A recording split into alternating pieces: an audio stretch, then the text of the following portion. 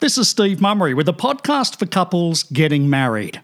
It can be a stressful time for some couples trying to appease families and dealing with hopeless bridesmaids.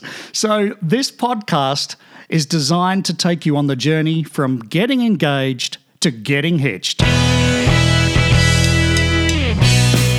The journey towards marriage can be an interesting road trip. People will behave like you've never seen them before. So each episode of Getting Hitched has been designed to give you insights and tips to help you navigate from engagement through to wedding day. Most episodes are not that long, and each episode only focuses on one subject so that you can pick and choose the episodes that matter to you. But you'll be surprised what tips you pick up from every episode. So take your time getting through them whenever you have a spare minute on your walk or run, or even in the car.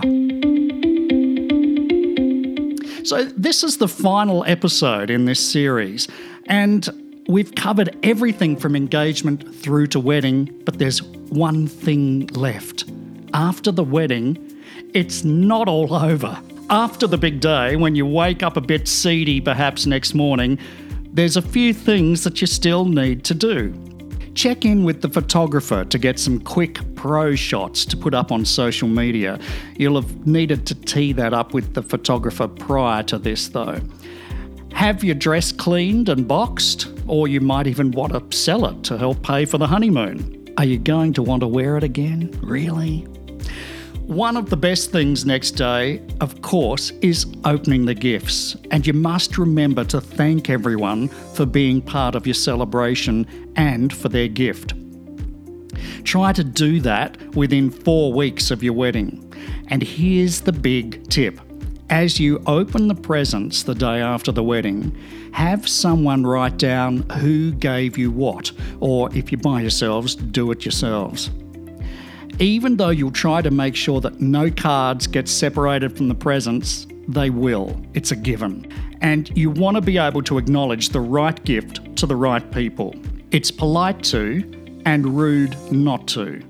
You don't want to be sitting down writing thank you cards in a couple of weeks and trying to remember who gave you what. Best way to do this is to write it on the back of each card. Some people like to change their last name once they're married, so that both parties have the same last name. That's very traditional. Some people just don't worry about it. It can be one of the names or both names hyphenated. With same-sex couples, both might like to change their name to be the same, so both surnames with a hyphen.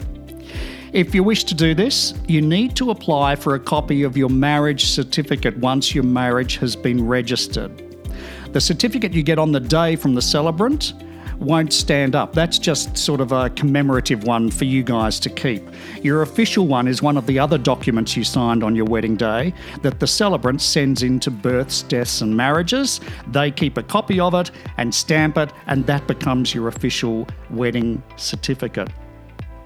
Here's just a few of the things that you'll need to update if you change your name.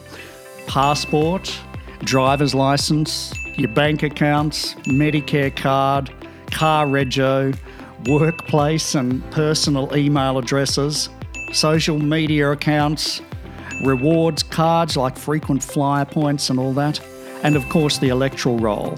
So it will take some time. And that's it. Enjoy your new life together after the big day. I hope this series has given you some insight into the journey from engagement through to marriage. In the meantime, there's a whole bunch of insights and tips on my website, smcelebrant.com.au, including my same-sex wedding guide, wedding costs nobody told you about, and how to have a groomsmaid or a bridesman. Just go to smcelebrant.com.au and click on Insights, or look through my other podcasts as some of them are covered in them. Now, I'm sure there are a million podcasts on the web on how to keep your marriage strong, but I'm sure you'll never need them. Good luck with your new life, and I hope this has been some help.